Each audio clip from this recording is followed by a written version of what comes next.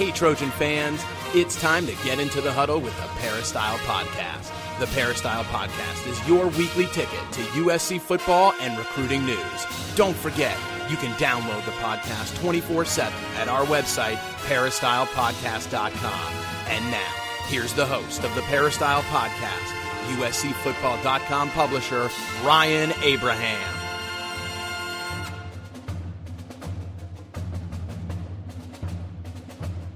Hello, Trojan fans. Welcome to episode number 366 of the Peristyle Podcast. Today is April 13th, 2015. Hope you guys all enjoyed the USC spring game. If you got to see it on TV, sort of on TV, Pac-12 Networks, or if you got to the Coliseum, almost 23,000 of you guys came out, and it was a big crowd, and I think it was a lot more fun than last year. We're going to talk all about the spring game with Coach Harvey Hyde and Dan Weber coming up a little bit later on in the show. If you have any questions or comments, and you guys sent in a lot this week, podcast at uscfootball.com is our email address, or you can call us at 206-888-6755. Leave a brief voicemail there, or go to our website, peristylepodcast.com, and leave a voicemail there as well. Write it from your computer, so it's really easy to get in touch with us. And without further ado, I want to bring in the coach, Harvey Hyde, who was at the spring game in stealth mode, off to himself, watching the game. How you doing, Coach?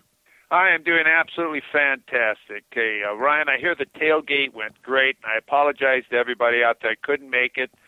Had to attend a couple of things that I didn't think I was going to have to attend, but I did have to attend them. I got there with the team buses.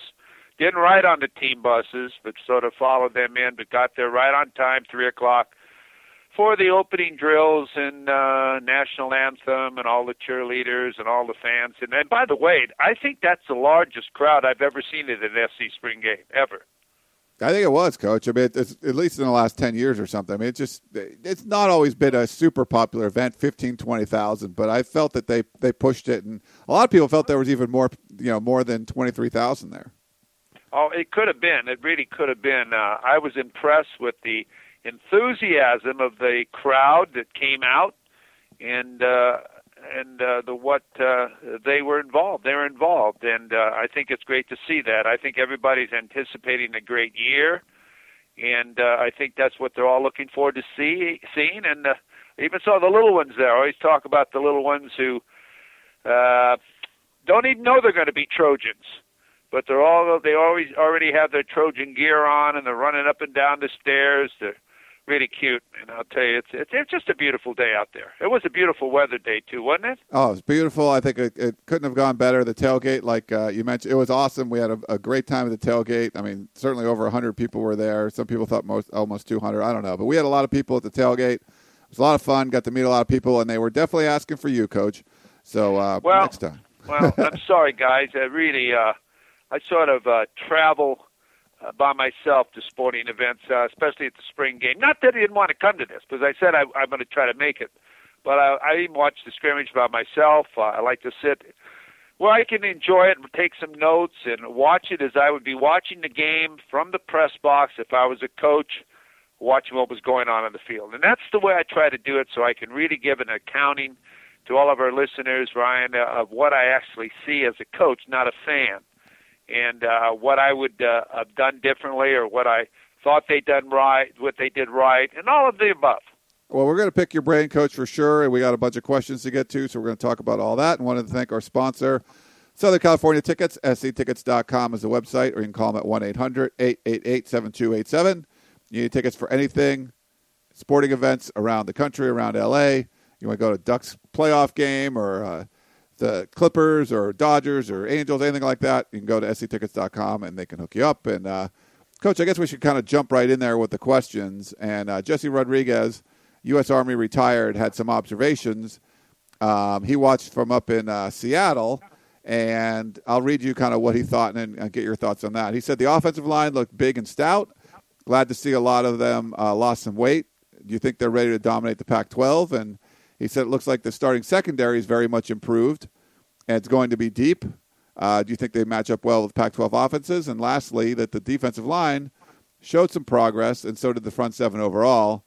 Since we really didn't see a big effort to run the ball, do you think you have to wait until fall camp to see the front seven, how stout they're really going to be? Well, I tell you, that's quite a question. Oh, sorry. So the first one was the offensive line. I'll read them off in brief. Okay, first is the offensive line. What I like about the offensive line, they have some experience for this coming year. They're very competitive. I think they get along very well. I think Coach Conley's done a great job as far as coming in and replacing the offensive line coach that was there. It's great to see Jordan Simmons out there. It's great to see a lot of these players get better. And I agree with what he said. I think that's probably the strength. One of the strengths of the offense is the offensive line. They can only go one way, and that's up, because they're youngsters. They're getting better. They've got some great recruits coming in too. Johnson and others who will add to the group. Brown is already playing well. Hensley's much better than I thought he was going to be.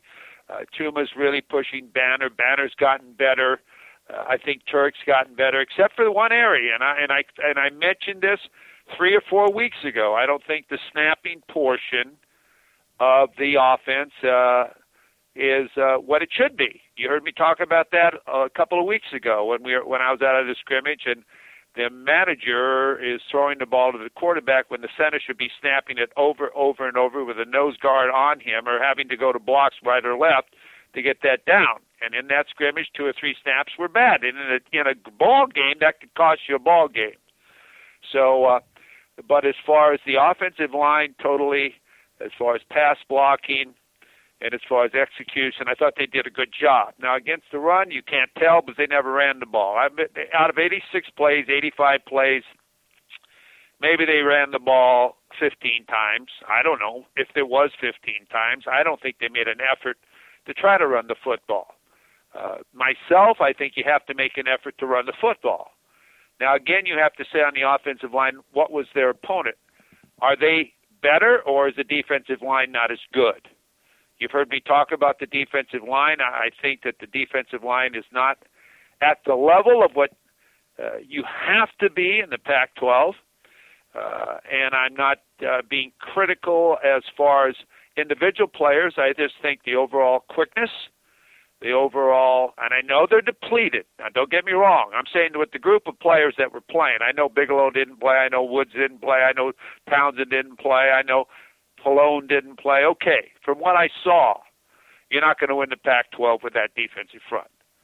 Okay, and everybody probably knows that. So no big deal when I make that statement. I think I like the linebackers, the inside linebackers. I think they've really improved. I think Cameron Smith did a great job, and I know I'm jumping around from the offensive line, but I'm remembering what I saw. I thought that Lamar's doing a great job, and Sorrell's not even in, and blah, blah, blah. But the offensive line played better, but again, you have to say who they playing against. And so you mentioned the front seven there for the defense, but he also wanted to know about the last part of it was the secondary, and do you think that they could match up well with Pac-12 offenses? I like the secondary. I mentioned that before. I thought that's a strength of this year's defense as far as going into fall camp.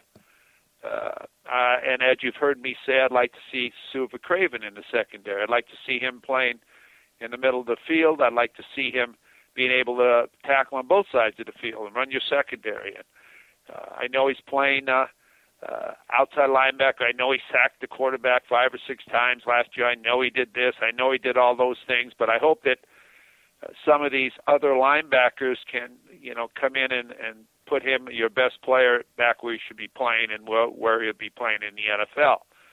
But I like the play of Seymour. I like the play of course, Adoree Jackson. And I'm going to say it again. I think this is where he should be playing. I don't think he should be playing on offense. But again, that's not my call. Every time that you put him over there, I can see the heads drop of the receive Stevie Mitchell and these other guys. They are good enough. Let him get better at what he does as far as being a lockdown corner. Sure, I agree he should be running back punts. Sure, I agree let him run back kickoffs. But as far as if you don't have enough players with, I'm going to tell you, the players you have out there as receivers, and you've heard me talk about the receiver group is as good as there is in the country. You have to put him over there. What are you highlighting? He's a sophomore. Did you promise him this, or are you just doing this to promote him to do backflips in the end zone? I mean, I think that you got to be able to control your personnel, and be able to have all your players on the field and get better at what they do. That's just my philosophy, and I just think that that's the way I would do it. The first play of the scrimmage, Dory was at offense. What was the play? A streak right down the sideline to Dory, and they didn't hit it. And they didn't hit it when Brown threw the next one to Juju Smith on his first series in the scrimmage. And I call it a scrimmage. I don't call it a spring game, because it wasn't a spring game, and we'll get into that later. All right. But as far as the secondary is concerned, I agree. And you got guys like Langley coming in. You got Ross coming in. You got Marshall coming in. You've got Lamont Simmons, I think, is great. I think Plattenberg's going to be a great one, and he didn't play. So you've got secondary depth, and you've got guys that can play. So I agree the secondary is not the weakness of your defense. It is the strength of your defense. So, you need a lot of doctoring up in the front, down guys, and everybody's talking about relying on these freshman kids that are coming in. They have great potential, these 5 kids, but, boy, they got to get a lot of reps.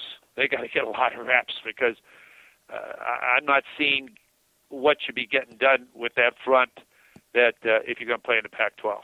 All right, let's go. We got a voicemail question for you, Coach. Let me play it. Hi, Ryan. Hi, Coach. Hi, Dan. This is Tom from South Bay. Great job always. I was at the Coliseum yesterday, and I did not see any running game at all. Just pass. And as you know, Coach, you can't win with one dimension. So did the coaches learn from last year's experience? Can you please tell us and explain to us if they learn or something we can do? I appreciate it. Fight on. Thank you. Well, you must have been at the same scrimmage I was. And I agree with you 100%. There wasn't even an effort to run the football. I mean, sure, what was it? -2, 8 yards rushing. I mean, yeah, they said that all you had to do is tag the ball carrier, and that's why they didn't run the football. Well, if I'm an offensive back, I say, I should have gone to something else today. I mean, you've got to be able to improve with your timing and your series and your play action pass and all of the above. But most of the time, all I saw was backs as receivers in motion, no remaining backs, throwing the ball, spreading the field, and throw, just like you said. I started the conversation here, pass, no run. I still don't see, and again, they might not have wanted to show all of this on TV because I am sure, knowing their opponents are watching this, but how do you get better? You don't think they're going to know what you're going to do anyway? I mean, it's not any secrets. I mean, they scout your first 2 games, or you were doing exactly what you did last year. I don't see anything you're doing different. You're not utilizing your tight end whatsoever. I mean, the tight end, when he was in there, when Connor's in there, they run him in a flex. They're going to throw the football. When Fitzpatrick's in there, they're going to block with him, okay? I don't think the tight end caught one pass the entire day. Now, I might be wrong. But did he catch a pass the entire day, or did they throw it to the tight end once during the game? Yeah, there was one to Jalen Fitzpatrick. No kidding. At least one to him, yeah. So he caught one. But there wasn't a whole lot of that either way. So, I think that you've got to emphasize the areas of improvement. And I didn't see that play, but I might have been speaking to somebody that walked by or whatever. But that's why I like to sit by myself. I'm sorry then I missed that play. I would have liked to have seen it. But, you've got to run the ball, and you got to show that you believe in the run. And I didn't see any new run series. I didn't see any type of play-action passes. Of course, they didn't bootleg like they like to do. It was all passing. It was an exhibition, if you want to tell you. It was a passing exhibition against your defense. I thought, to be honest with you, I didn't think it was fair to the defense whatsoever. They put them in a position where they couldn't win. And you got to remember that defense is on your team too. Right. So if they make some stops and they stop some plays and they make some great plays, yeah, cheer for them. It's amazing. You go to a scrimmage like that, and the entire stadium, I'm watching it, listening to them. Every time the offense scored on the defense, everybody would cheer and get excited. But you're cheering against your own team. You're cheering against your defensive team. So, you've got to remember you're all one. You've just split the squad here. So I was somewhat I don't like that. That's why I would have it more in a game situation where you split your squad and have it like a game and practice it like a game, not an exhibition or like it was run on Saturday. But, of course, that's my opinion. Not in my opinion is only what I'm expressing. I don't run the team or the program, but this is what I see. So just want to answer it that way. Okay. I hope I answered the question. Yeah. We got one from he's Fight On in Georgia. After watching the team this spring, do you see a different mindset setting in with the coaches and players on how good this program is now? And do you see a killer instinct being installed finally instead of a run the clock down mentality? Thanks and love the show and Fight On. Well, let me put it to you this way. I love the players. I think they got a great roster. It's unbelievable the talent they have out there. Except for the areas that I mentioned earlier. You've got to get improvement and more depth in the defensive line, and your outside linebackers have got to be – you got to have speed on defense. And the defensive front and the linebackers outside don't have speed. Now, Suva Craven does, but the other players just play up to their ability. You don't have Ruffin out there, of course, and he'll make a difference. But I think that this team has great potential. Whenever you have great recruiting classes, and I thought they had great recruiting classes even when they were limited to 65 scholarships and all of the above, I wouldn't have changed the roster with anybody. But I think you have to fit your defense and fit your offense to fit your personnel. And I still think they're trying to figure out what they want to do offensively with the quarterback. The offense currently that they run with the running game does not allow the running game to really work.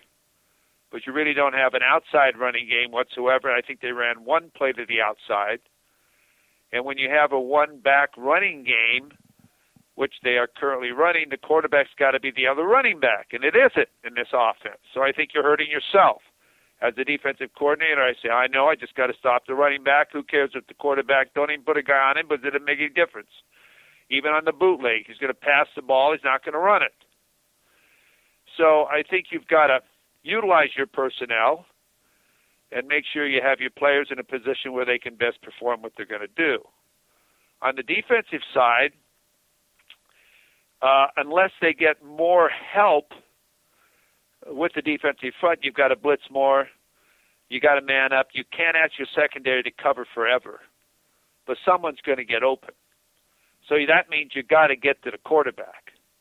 And if 4 guys can't make it to the quarterback or 3 guys can't make it to the quarterback, then you got to send 5 or 6 guys to get to the quarterback so they can cover up, and eventually you're going to get burnt on a back or a screen or a draw. You won't get hurt on a draw, I don't think. But you got to be able to take advantage of what your strengths are. And if you have weaknesses, you got to cover up your weaknesses by another type of philosophy. And this is what I think and hope the USC has got to do. And I think they've got great personnel, and I think that with the personnel coming in, they have great potential with the type of players that are coming in. But these young players coming in on the defensive line, they've got to really get a lot of turns in a hurry, and they've got to grow up real quickly. They've got to grow up. They've got to get a lot of reps. Cody went through the spring. He didn't get hurt, and I'm proud of him. He really did. He played his butt off because they didn't have many defensive linemen. But it's time for Townsend to grow up. It's time for Woods to be a great leader and play that nose guard and play that technique in there that he can knock somebody back and hold the force down in the inside and motivate the other players. Palin and Simmons, it's time for them to play.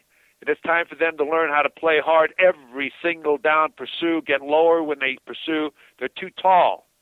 They got to drop that shoulder and pursue down the line of scrimmage. They've got to rush the passer much harder and be more dominant. And with this type of improvement, you got a chance. Remember, everybody's trying to get better in the Pac-12. Everybody is better in the Pac-12. So it's harder to catch back up. But if anybody can do it, it's USC. Let's go to Matt, Coach. And this is an interesting question because just so people know, they didn't do any kickoffs or punt returns. They didn't do a lot of special teams, but they did kick field goals. And two kickers are competing, Matt Boremeister and Alex Wood. And both of them were 2 for 2, and both of them hit 50-plus yard field goals. I think it was a 52 and a 53-yard field goal. So the kicking game looked pretty good as far as the spring game goes. But Matt's question was, what's the deal on the USC kicking game? It would seem easy to get a quality kicker to want to come and spend 4 years in Los Angeles to kick a football. Is USC not an attractive place for kickers? Is it the coaching staff? Are we not developing talent? So Matt's not real happy with the kicking game, but I'm not sure. I mean, at least for the spring game, that looked pretty good. Well, there was 4 portions of the game like that they didn't emphasize or do. I think it's important to do that and get a feel of it in the Coliseum with a crowd and know it's important. Sometimes when you don't do those things in a spring scrimmage, or I like to call it spring game, but it wasn't, because you didn't do those type of things, there's a feeling of the players it's not that important, that we didn't need to do it. You need to do it. And I think you need to do it full speed. Now, you don't need to do it full speed tackling, but full speed in covering and full speed in blocking, because you get all that on tape and you can teach from it. Now, when you don't get that teaching tape, it's hard to be able to get better. You use these tapes the entire summer and into the fall, and you decide not only by teaching, but who can play special teams and who can't. And you've got to be able to do that. And they did not do that. They didn't punt the ball. They didn't, all the things he said. No punt returns, no nothing else, no tape. And I think in the mental side of it, does that show how important it really is? It's real important. You got to do that, just like the running game. It's real important. You can't talk about, that wasn't the emphasis of our scrimmage. Well, what it was then? That's part of there should be 1/2 or 3/4 of your offense, your running game. You got to run to make anything else work. Hey, games are won and lost in the trenches. You got to get off the football and dominate. Tony Baselli said on the interview on a station, he says, we dominate on the line of scrimmage. You got to dominate as an offensive lineman. Well, on the defensive side, you've got to be just as nasty, like trying to take my area. Hey, man, just come, please run here so I can knock you on your ass. You got to have that type of feeling. And on the part of the special teams that I watched, the field goal and the field goal block, which or whatever you want to call it, it was a service portion for the defensive side. And the offense, of course, was trying to make the field goals. I don't know if the defensive side was trying to block it, but they just serviced them. That's what we need it serviced. But I didn't see the little things, too, being coached. I didn't see coverage by the field goal team. After the ball is kicked, you're supposed to cover in case it's short and the guy runs it back. I don't know how many people notice these type of things, but this is why I sit and watch it by myself. But you cover. And you should have guys in the background returning guys in case it's short and teach the situation. This one we'd return. This one we wouldn't. This is what the situation is. So if these things happen during a game, you have it on tape, and they've been through it before. Even onside kicks and all the different things are part of a game and part of what you need to go through during the spring. Now, they always say, we don't have enough time to do that. But I think a crowd and people that are watching a scrimmage, when you go to watch a scrimmage, you want to go to watch a spring game, you want to see it as a game. You want to see all these things going on and how they do these things, and these kids see how important these parts of the game are.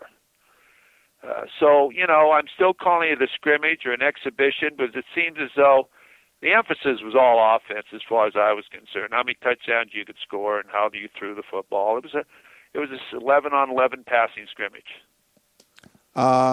Yeah, hard to argue. It's hard to argue with that, Coach. But for the kicking game, it's just so you know, there are 2 kickers that are competing.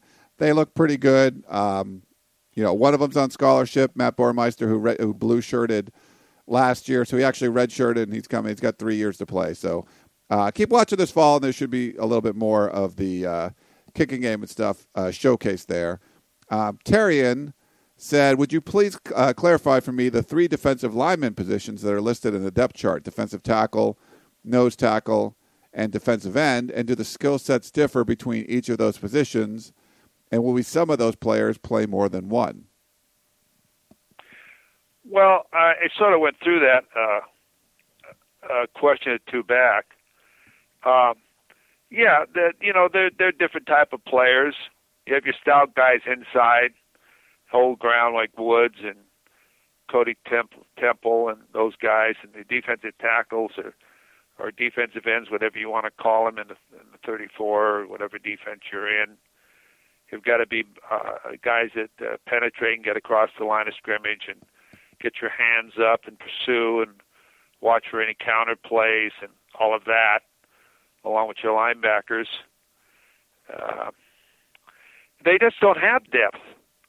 We talked about that. I'll tell you, they got in better shape than anybody on the team this year. They went every single play, these kids. Malik Dorton played left tackle when Pallone wasn't there, left defensive end when he was number 44. Played his butt off. But, he's not a great big kid. He's 6'2", 250, 260. But he plays hard. So I'm not telling you the defensive guys aren't playing hard as far as some of them. They're playing up to their ability. And sometimes their ability isn't that of what is got necessary. Some of them, and I'm not telling you I'm using names, but some of them aren't the level of what you need to do to win the Pac-12 South. And that's another thing I want to say.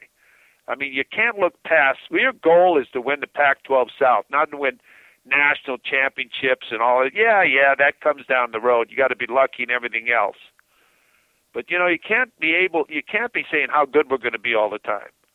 You got to say, hey, we might be good if we get it done. And you've got to keep working to get harder and get better and better and better and get involved and make it happen and pay the price and be nasty and not do flips in the end zone and spike the ball and all that crap. I'd have thrown a 15-yard penalty on those guys. How are you going to learn? How are you going to learn? You're a teacher on the field. You're a teacher. And the way, if that penalty, remember, the rule is if you start celebrating before you go in the end zone, it's not a touchdown. And there's a 15-yard penalty from there. So you got to start teaching all of these things all the time. And you've got to officiate the game just like a real game. Like if you were doing the special teams and all of these things, if you got a legal procedure or something went wrong, well, then you call a penalty on it. And you call delay of games. And you do the whole thing so it's like a real ball game. So, I know you don't have time to do all that, but, like I said earlier when we were talking off the air, I don't know if they went to a hotel. I know they didn't dress in the locker room at the Coliseum. You try to do everything in the spring like a real game, and you give the emphasis of a real game, so everybody plays hard. Now, you don't want anybody to get hurt. I don't think anybody got hurt, but I don't see how anybody could get hurt. They really didn't. To me, here's the best question to ask yourself as a coach. Did you get better as a team Saturday? Did we get better? Did we waste a day, or did we really get better? Because you only have 15 days. Did we really get better? So, I don't know if I rambled on too long on that, but I just did. Anyway. That's all right. Well, Melvin has one. After seeing the spring practices and spring game, what area of the team seems to be strong going into the fall? Like, for example, the receiving core versus areas of the team that you think that really has to improve during fall practice? Well, you want all of the areas of your team to improve. First of all, it's when you become satisfied is when you lose. So if you're a receiver, you got to get better. If you're a running back, you got to get better. If you're a quarterback, you got to get better. Everything. And if you're a coach, you got to coach better. Same thing on the defensive side of the football. But as I mentioned earlier, I thought the strengths of the team, offensively, of course, Cody Kessler as quarterback, a leader, experienced guy. I think he should be given more audible situations, but when you run hurry-up offenses, you really don't have a chance to audible much. But he's the type of guy that could be able to do that very well. Offensive line, of course, you're going to get more running backs in. I think these running backs that are coming in are players that can play. I really believe they are. Not to say Trey Madden can't play or Justin Davis can't play. And you've already heard me tell you I like Tolan, excuse me. The tight end portion of the team, it's almost like it's not on the field. I think they've got to include the tight end more. Don't play a tight end. Just take him out of the game totally. And utilize some type of flex or wide back or something different because you're not utilizing him at all. As far as in the passing game, he should be a big part of your passing game. When you have a tight end that, that can catch the football, I mean, this Noah Jefferson is coming in from Liberty High School in Las Vegas. He played tight end, he played receiver, he did everything. He's 6'6", 285 pounds. I mean, and can run. I mean, man, oh man, that's like what you call. That's one of the biggest players. I mean, you got to have players like that. But I know he's a defensive lineman, and they need him there. But they're getting a kid that's coming in too from Northern California. Petit, is that his name? Tyler Petit, yeah. Yeah, he's coming in, but he's going to be behind time. Bryce Dixon, I think. Bryce, you don't hear them talk much about Bryce. I think Clem and Bryce went to the same party or something because there was one article, Ryan, about both of them, and you never heard another thing from anywhere. Yeah. I don't know what's going on. So I think the secondary's strong. Linebackers got to get some playing time. Lamar's been a long time since he's been on the field. Cameron's a young guy. Tucker's a young guy. Serraro missed the spring. So, outside linebackers is something that, we've talked about already. So I think we've covered most of that, Ryan. I'll tell you one thing I didn't mention. Okay. And in the kicking game portion, I wish they'd have kicked off because I see these guys kicking 51 and 52-yard field goals, but I want to see them kicking the ball out of the end zone or kicking the ball into the end zone where it can't be returned. I want to see that. So that way we know the ball's going to be on, the 25-yard line. There's no run backs to the 35 to the 40. I want to see that. And if you have to use two kickers to do that, one for field goals and one to kick off to save their legs, then do that. But that's a portion of the game, and we had an earlier caller today say, what is it that kickers don't come to USC? Kickers should come to USC. Everything else comes to USC. It's a life dream. So I'm telling you, nothing more would satisfy me if they had a kickoff guy to kick the ball out of the end zone or non-returnable kickoffs every single kickoff. I used to tell my kickers, and I'm going to repeat myself, that I want you to kick the ball so hard and so far that I only send you out on the kickoff team. I rest my players because I send one player out there. I don't know if there's a rule that you have to have 11, but I'll send you out there and you kick the ball out of the end zone, and then I'll send the defense in.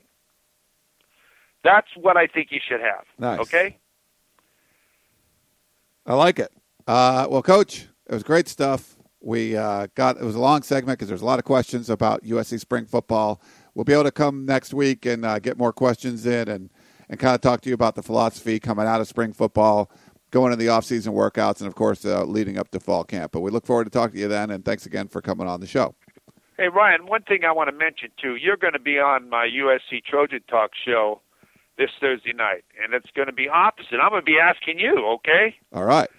And I want all of our listeners out there to listen to it. If they can't listen to it in Las Vegas, it'll be a Las Vegas show, that they can go to kshp.com.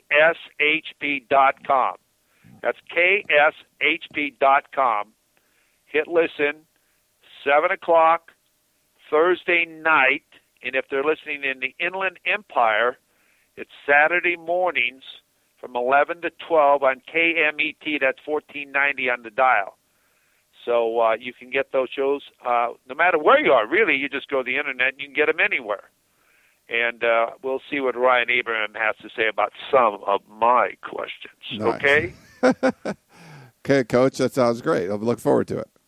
Okay, buddy. Well, thank you very much, and thank you for all of you out there that listen to our show, and keep the questions coming. And remember, mine is only an opinion. All right. Now you can follow him on Twitter at Coach Harvey Hyde. You can follow me on Twitter at Inside Troy. We'll be back in 1 minute talking with USCFootball.com beat writer Dan Weber.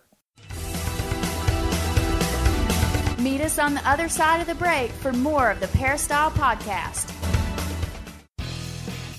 Tickets, tickets, tickets. SC Tickets is your concert, sports, and theater ticket source. We have the tickets you need to any event worldwide. Football tickets are now available. Call SC Tickets now at 1-800-888-7287, 1-800-888-7287. That's 1-800-888-7287. Or visit us on the web at sctickets.com. SC Tickets, concert, sports, and theater. Oh, man. What's wrong? It's my marketing guy. I can't get in touch with him, and I'm still waiting on simple website changes to get done. Who are you using? Some cheap and easy website company. I just can't get results. It's so frustrating. I never had that problem with my marketing company. I use Circle Marketing. They're always available, very friendly, and do great work. My business has seen improvements. They handled my website, online ads, and much more. Go to circlemarketing.com and see if they're right for you. Circlemarketing.com, huh? Well, I'll go there right now. We now return to the Peristyle Podcast and your host, Ryan Abraham. We are back here at a very busy Peristyle Podcast talking about the USC spring game. You got Coach Harvey Hyde's thoughts, and then we want to bring in Dan Weber, USCFootball.com beat writer, and get his thoughts on what he saw out there. And we have a ton of questions to get to, Dan. So if you're cool, we'll kind of jump right in there with those. Sounds great. Well, welcome to the show, Dan. And so I let people know we still have some NCAA questions. We've been getting them a lot. But because this week is real busy with the spring game, I think we're going to focus on that. I'll save all your questions if you sent them in about Reggie Bush or Todd McNair or the NCAA. I'll save them for next week, and we can kind of follow them there. But we do have a whole bunch of those. But we'll jump in. Well, I guess one of the things we might remind people is we're going to start this week a little bit of going back and taking a look at the history of the way USCFootball.com has covered the Reggie Bush, the USC case, basically, with the NCAA, and remind people of some of the things we've written over the years, and maybe take a look at some of the original filings in the case and all of that kind of thing. And so we'll have time without the team practicing. We'll have time to kind of take another look at how this has developed over the last 4.5 years or so, and then we can maybe talk about it next week. Yeah, that sounds good. And we'll jump right in, and we'll start with a voicemail question for you, Dan. Here we go. We'll play this one. Hi, Ryan, Dan, and Harvey. This is Jeff in the OC, or JC in the OC. I had a great opportunity to meet Ryan this weekend very briefly. Thank you, Ryan, for putting on such a great event in the parking lot there. It really got the spirit of Trojan football, and it was a gift or a blessing that we could totally get into football this early in the year. So thanks again. I felt bad. It looked like you didn't have a lot of help there, but you were such a great guy and talking to everyone, and you are just the classiest guy around, I know, and kudos to you and the crew. Real quickly, summarizing the practice, a lot of passing, didn't see much running. I don't know if that's just, the style of that kind of practice. It makes me think that, a big hole may be that running game this year. Justin Davis, he seems to me, not be the kind of breakout back that we had thought he was going to be. I don't know. I think, we'll find out, I guess. Just wanted to get your comments or the coach or Dan's comments on the running game and what we can expect this fall. Once again, kudos. Take care. Thanks a lot again. That was such a great event, and hope you can continue to do that next season. Thanks again. Bye. Hey, Jeff and the OC. I think you hit on the one question that came, and it was a decision that they made.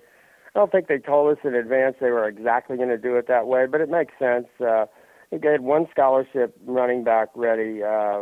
They were going thud, and thud is always, a difficult thing in terms of gauging exactly what's happening in the run game. So I think they made the right choice. I think the decision was, let's give Max Brown game exposure. This is going to be his first college football game in the Coliseum with a decent crowd. And I thought it worked out really well, letting him throw the ball 37 times and letting him play with the starters essentially. All good decisions. Probably a pretty decent decision not to run the ball. You had Soma also, I guess, if you want to, and they're going to consider Soma as the big running back. But without Trey Madden and without the ability to fit all those pieces together, I'm not sure they felt like they would have, it would be a true test of the run game anyway. The other part of that is the D-line essentially had just two scholarship guys, Cody Temple and Delvon Simmons, without Claude Pilon, and with the other, three scholarship guys that you're really thinking are going to be in the rotation out. So, I could see if you went there and you thought, oh, what about the run game? I was a little disappointed that the few times they did run the ball in goal line, for example, or 3rd and 2, the plays got blown up, and that's got to stop. That was reminiscent of last year when your tailback would be getting the ball and some guy'd be grabbing him by the ankles at the same time.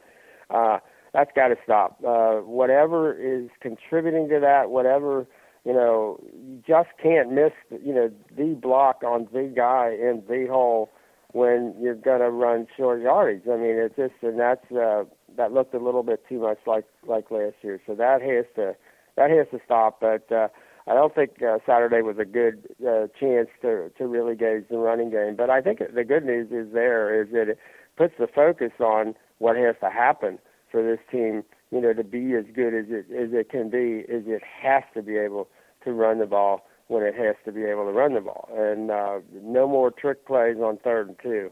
Got to be able to wedge it out, and we didn't see that Saturday certainly. Yeah, and then thanks for it was good to meet you too. I got to meet a lot of people.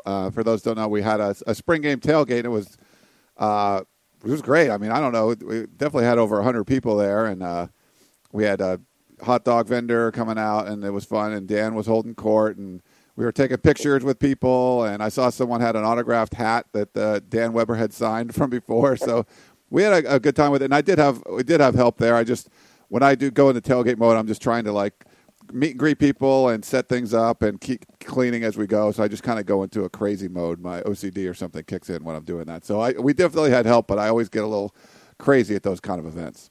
Yeah, and it was kind of neat, you're talking to somebody and, where'd you come in from? Oh, Seattle, or Trojan Sky Cop flew in from Japan, I mean, it's like, wow, okay, that's pretty neat.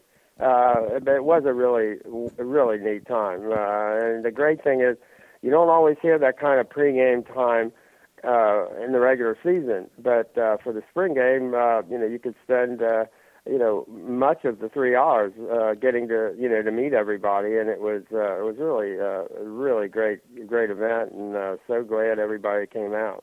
Yeah, we used to do tailgates a long time ago, and it just became a lot of work, and we have to be in the Coliseum a couple hours early now, so I usually try to go to other people's tailgates, or some of our our users will have them, and I'll stop by.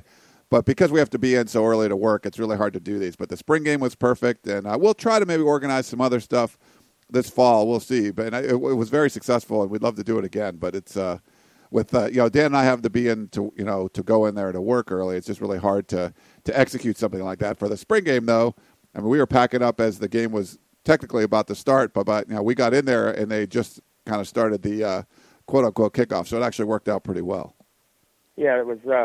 Everything about it couldn't have gone better. So even the location when you had to kind of move from lot 6 to lot 5 turned out a better spot Yeah. as it was, and everybody found us, and that was great. And it left the people, I guess, in lot 6 a little bit lonely, but that was okay. Yeah. It was where we pull up early, and they were not opening the lot we were supposed to tailgate in because the other lots weren't full yet. So it was kind of some bureaucratic decision somewhere that we're not opening this lot yet, even though it's going to be open within an hour or so. So we had to go to lot 5, set it up there, put it out on social media. So I'm sorry if you were looking for us in lot 6 and couldn't find us, but most people end up finding us. We had our USCFootball.com tent. And I'll put up some photos and stuff of the tailgate on USCFootball.com. But thanks again for everyone coming out, and that was a nice a lot of people got to meet and maybe meet again or meet for the first time and tweet out pictures and stuff, so it was fun. But we got a lot of questions. We'll get back to the game. Bearsecutor wanted to know, he's talking about Scott Felix and Anthony Sarayo.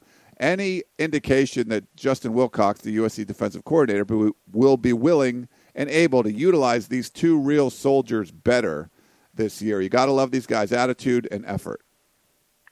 I think the whole defense is going to be utilized better. I think guys like Scott, and because of his just particular physical abilities, let's say, and Anthony just because of his motor and that, I think they have to be set in motion. I don't think they're the kind of players that can stand and wait and react. And I think that was one of the difficulties for the defense last year is they weren't sure enough that they could play man, that they could press cover, and that they could turn people loose. So they kind of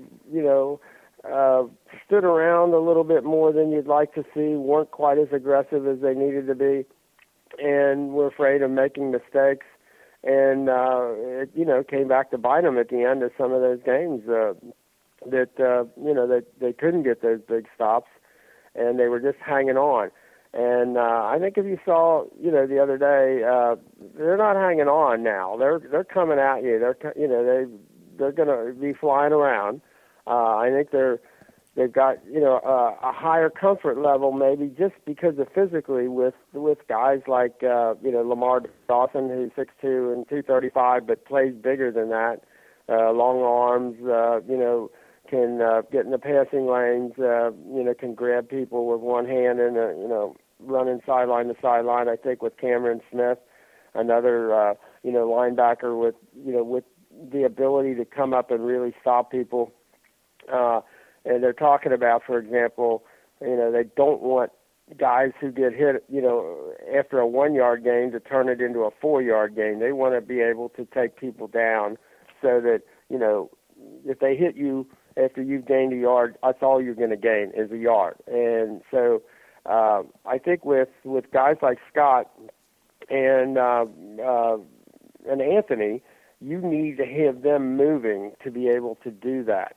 So, but in order for them to be moving and for them to be taken care, for them to be, you can send them and be very aggressive with them. You really have to play it solidly along the back line. Those guys, in the same way with Sua, if you want to send Sua, you better be sure that those 4 corners and safeties are really going to lock people down.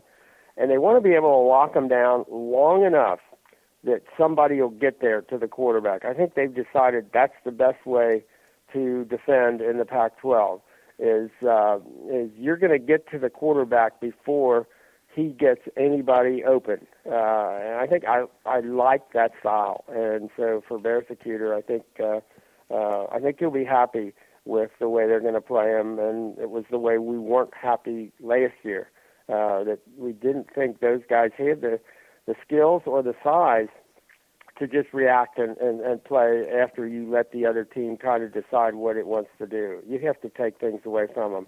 And I think that's the basic philosophy defensively, and I think that's going to work out for everybody.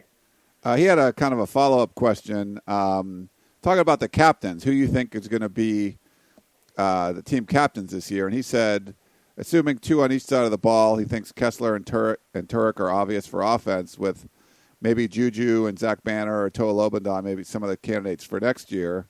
And he thinks Adoree', that'll be his team next year, captain or not. But defense, he doesn't think it's as obvious past Sua Craven. So any kind of thoughts on that? He mentions Antoine Woods or Kevon Seymour, some other possibilities. I think Kevon might be the people's choice. I think Sua, after the scrimmage, said that Kevon, he thought, was the MVP of the spring. And people were asking Sua if he was. And he, deferred to Kevon. And, from everybody you talk to, and Kevon himself, he's a different guy. He's become a leader. I did a piece real early in the winter about the nutrition program, and they pointed out, that Kevon was one of the guys who they were surprised, who had decided, I'm going to really, show the way here. And I think he's become the kind of shutdown corner that USC's always, wanted. And I think he just made a lot of decisions that that the kids are looking to and saying, wow, if Kevon's going to do this, if Kevon's doing that. So I think Kevon would be one.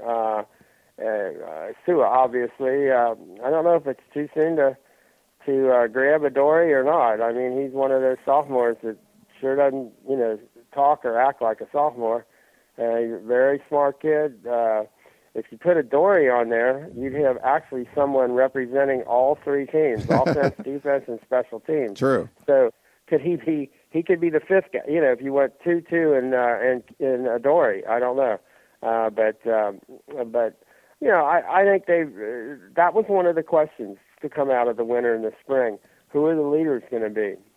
And are there going to be enough of them? Because USC lost a lot of leaders last year with Hayes and Buck and Leonard by example and all that.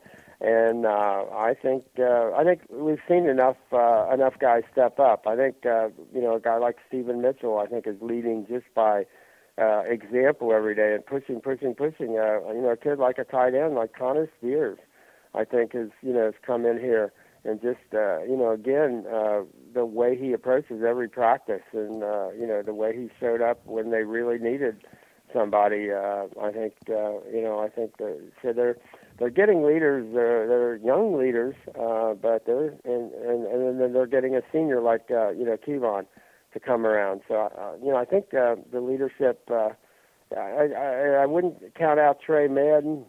He's a quiet kid, but he's been around a long time. We didn't get to see him in the spring in terms of going all out, but it'll be interesting to see. I think you're probably right about the offensive choices, but it'll be interesting to see. We've had a year when they've gone to 6 captains, so I guess that's always a possibility. Ben had a question, and for people who don't know, the spring game was actually on Pac-12 Network, so it's kind of on TV. I don't get it, and most people don't get it, but you could sort of watch it if you have Pac-12 networks. I know you do, Dan. Yeah. And I think Yogi Roth was one of the analysts, and I don't know if you taped it and saw the replay or anything, Dan. But I did, and I haven't. I've been. I can't find it right now, so I wonder if I got cut off. No, but yeah, I was taping it, but I'm still looking for it actually. But so I didn't get to see or hear what how they approached it. And I think this is what Ben's question was talking about, because Yogi Roth was one of the analysts. So I'll read it to you, but I assume that's what he was talking about, since I didn't get to see the replay either or watch it live because we were at the game. But he said Yogi Roth noted that Cody Kessler throws inaccurately when pressured. Initially, Roth's criticism seemed to be failure to position his feet correctly for the throw. Then it seemed to be he must maintain his accuracy. You can't maintain your accuracy when you're unable to position your feet correctly, i.e., you're divorcing your upper body from your lower body. Which one does Roth mean? Sark's public criticism, quote-unquote public critique, is insufficient anticipation. Get more familiar with the wide receivers and how they'll adjust their routes, trust them, and throw the ball earlier. That's a different critique entirely. If I understand Dan correctly, Sark's play calling and adjustments are the heart of the problem, and Cody Kessler is more the victim than the cause. Or is it mostly the offensive line itself, such as Sark has no satisfactory play calling alternatives? Without clearly defining a problem, even if it has several dimensions, how can the best solution be determined? That's from Ben. Well, I'm not sure the focal point of my critique of Cody would be inaccuracy for a guy who threw 39 touchdown passes to 5 interceptions, and I think he was 8 of 10 in the scrimmage. So I'm not really sure. Yogi's a quarterback guru, I guess, in some fashion or other. But I think there will always be, when you've got a changing cast of receivers, you got young guys. I know Stephen Mitchell said the one thing you learned this spring is how really important it is to run the routes exactly right. And just being, athletic or being, this or that or the other thing, he said the key is to run them exactly right. And I think Cody's had, some, receiving talent, but maybe not always the most disciplined route runners. And they're young guys or new guys each year and all of that. And so, and with a very young offensive line, 2 years ago it was kind of a really inconsistent offensive line. Last year, a very young offensive line. I think Cody, throwing on the run, I don't think there's a better quarterback in the country throwing on the run when he's moving his feet. And he gets a lot of time. That's, he also, I think, tends to, throw the ball really well. If you say he's really, the one time is right when that pressure gets to the quarterback, I'm not sure, but I can think of too many guys that throw the ball really accurately at that moment when they're, getting the exact pressure. One of the things Saturday, I think, was because they're not tackling, it was kind of up in the air, and in terms of a couple of the sacks, whether it was a sack or not, did they get there soon enough or not? So there might have been, some indecision there, but I'd be hard pressed to, kind of focus much on Cody's, the way Cody combines his feet with his, upper body and his throwing release. I think he's pretty solid there. So I'm not sure, exactly what Yogi was talking about. Yeah, we didn't see it, obviously, so we can't really, it's hard to comment, but I guess he was kind of referring to, there's a lot of different criticisms of Cody Kessler. And I think that's kind of like, Dan mentioned, what was it, 40 touchdowns or 39 touchdowns, 5 picks. But there was, there were some games that were lost at the end, not saying it was Cody Kessler's fault or anything, but people are looking for, is it the coach, is it the quarterback, the main kind of features. So I think there's probably a lot more criticism out there of Cody Kessler than there probably should be. And I think if the team wins more, his fault or not, I think the criticism will probably die down some.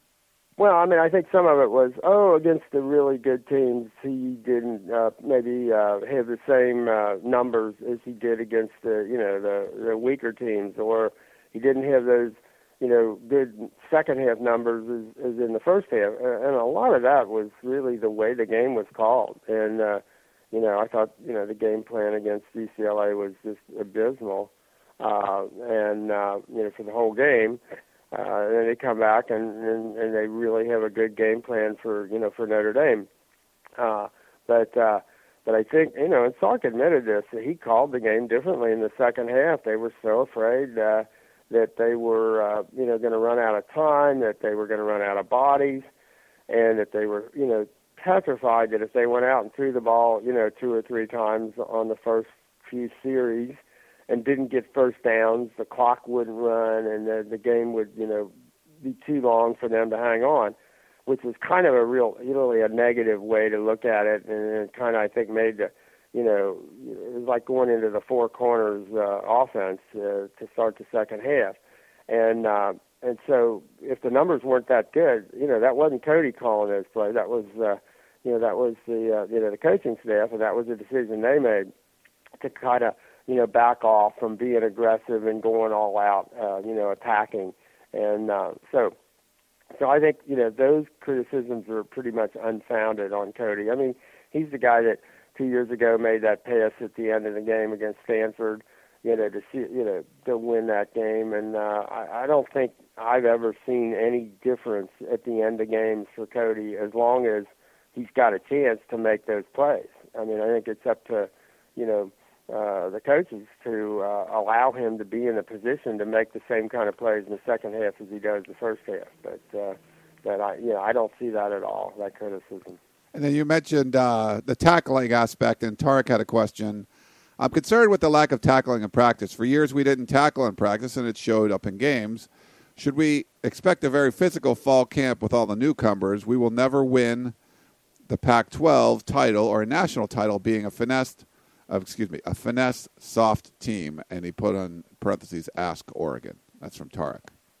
Yeah, you don't have to be a physical team in terms of tackling in practice. And Pete Carroll's now not tackling exactly in practice. They're doing that kind of rugby style tackling, which I think carries over. I think you have to be a physical team in that physically that you defeat your opponent, you beat him to the spot.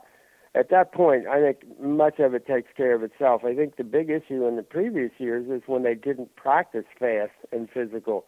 And when I say practice physically, I'm not talking about you have to tackle people and take them to the ground, but you have to practice fast and physically, and you have to be able to practice at the speed and under the pressure and the game tempo that you're going to see on Saturdays.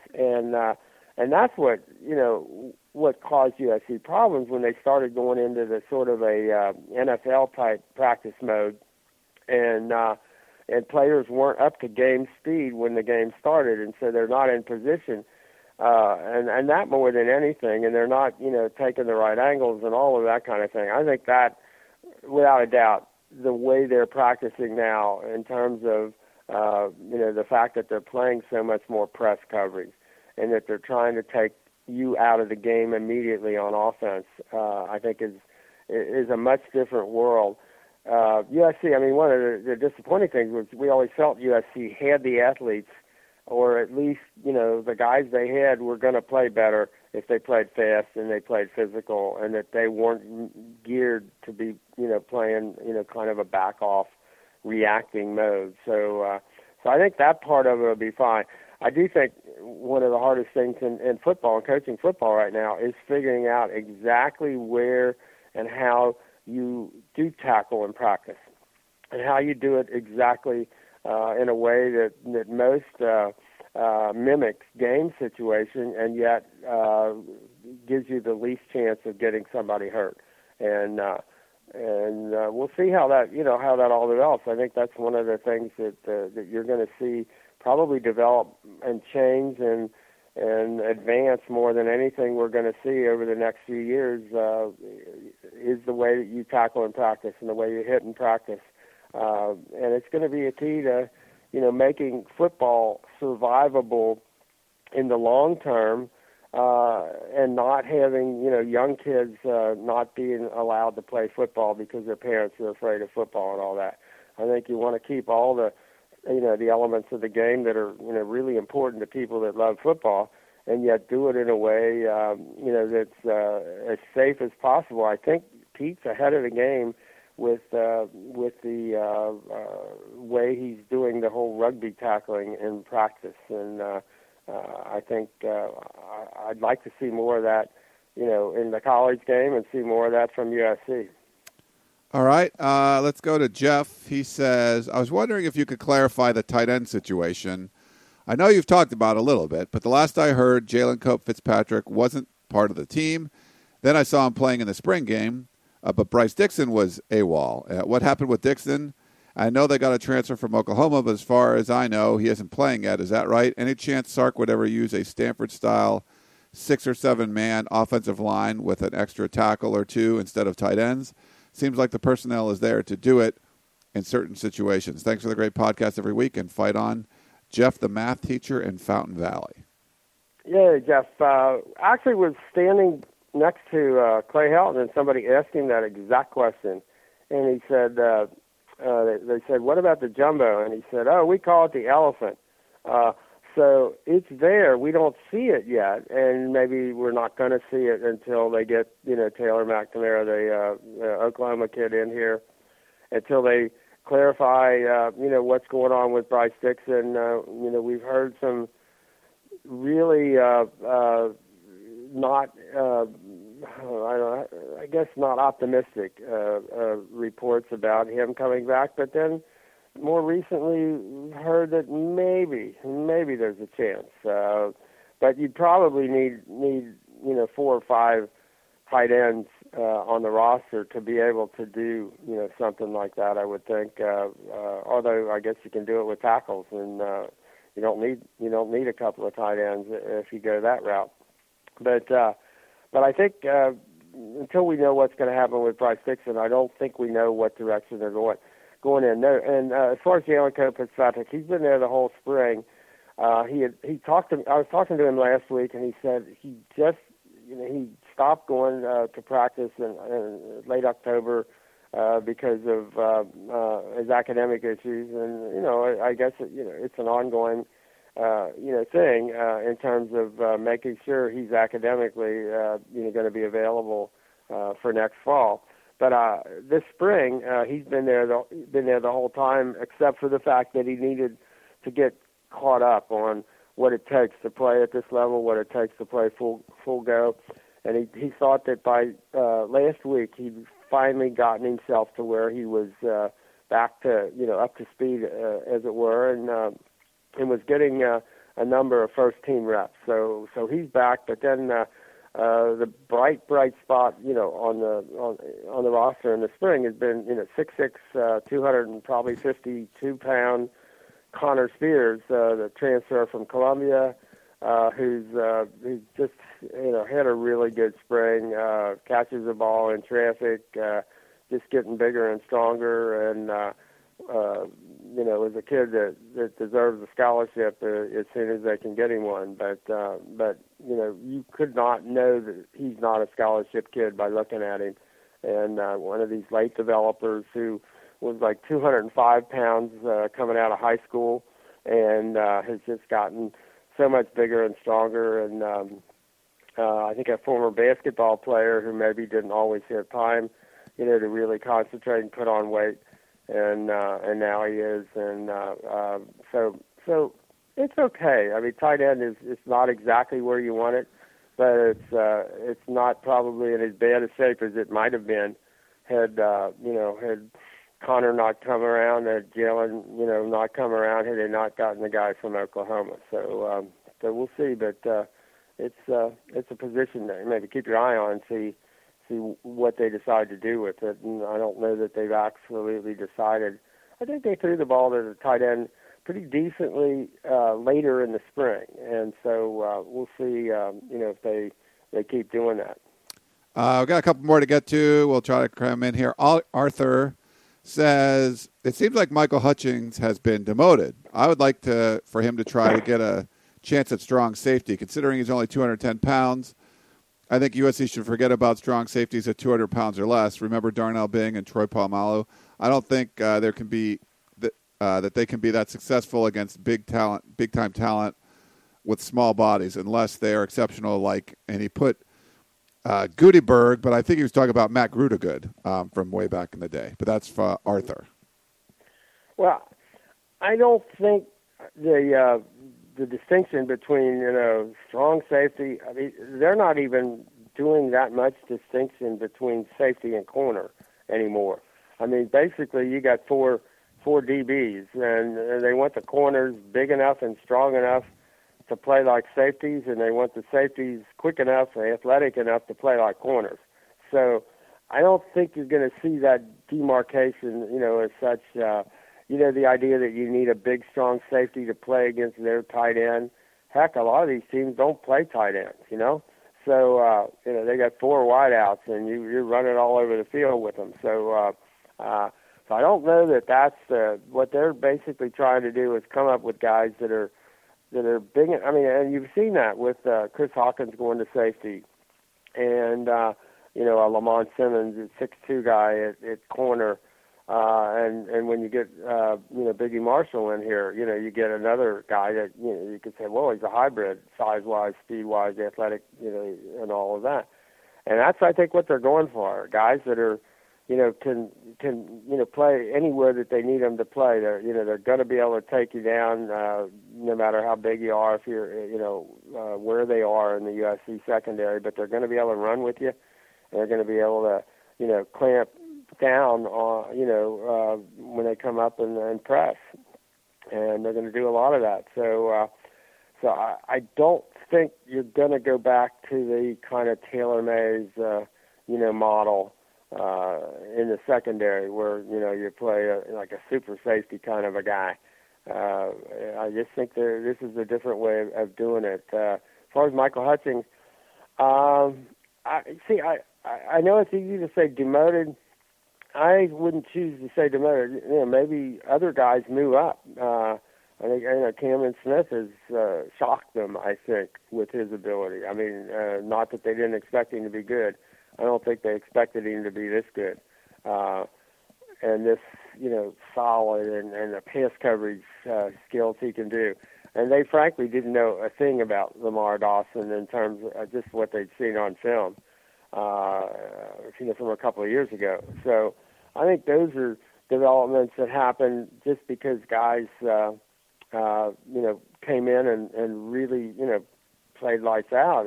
Same way with Elijah Wynn Tucker, now, 6'3", 240 now.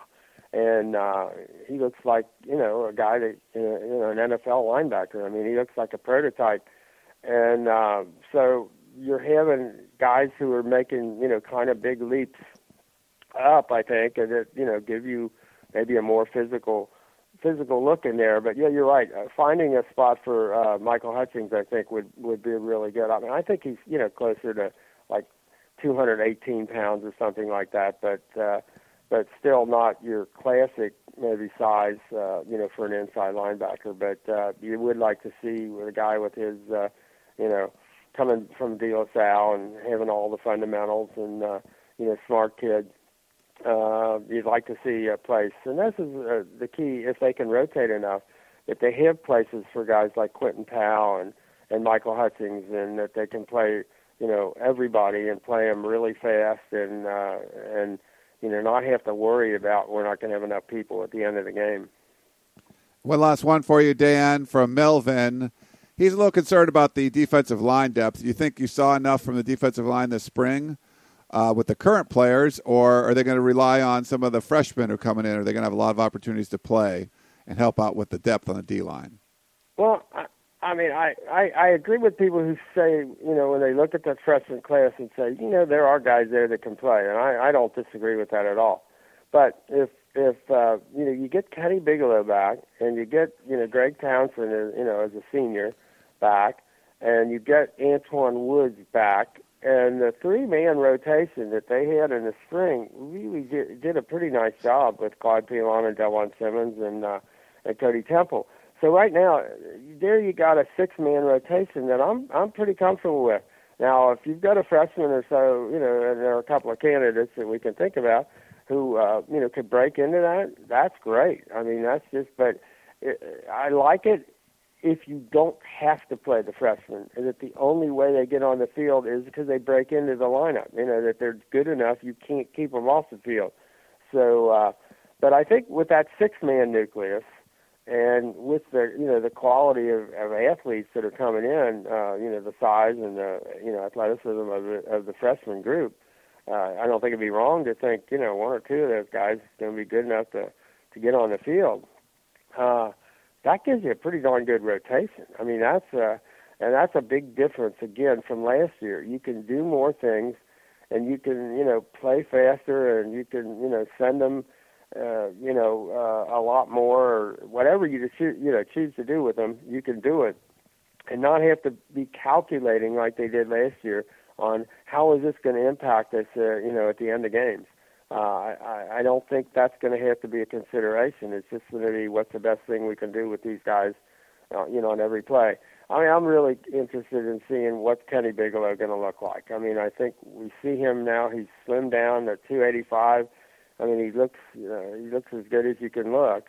But then, very often he always has. Now I want to see if he can play, as good as he looks. And he's got a great attitude, And I think he might be the key as to just, what the ceiling is for this group. But I'm not too discouraged about, they played the run, I think, really well already. And, they're not going up against a bunch of, guys that haven't played or don't have a lot of size and athleticism on the offensive line. So, I think that back and forth between groups, the wide receivers and the DBs, or the offensive line and defensive line, I think it's one of the keys to where this team can, get itself, in the fall. I think that was the key all through the Pete Carroll era of those guys pushing one another and making them get better. And I think they've got the nucleus to do that. So no, I'm not downbeat at all about the defensive line. I think they can.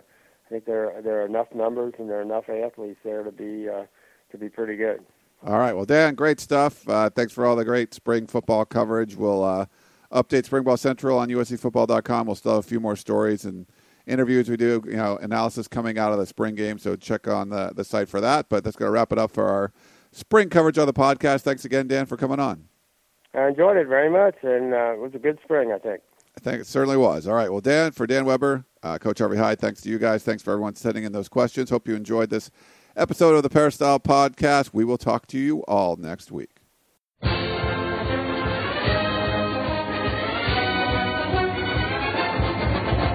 You've been listening to the Peristyle Podcast presented by USCFootball.com. Be sure to tune in next week for the latest news on Trojan football and recruiting. And don't forget, you can automatically download the podcast directly to your iPod or MP3 player for free.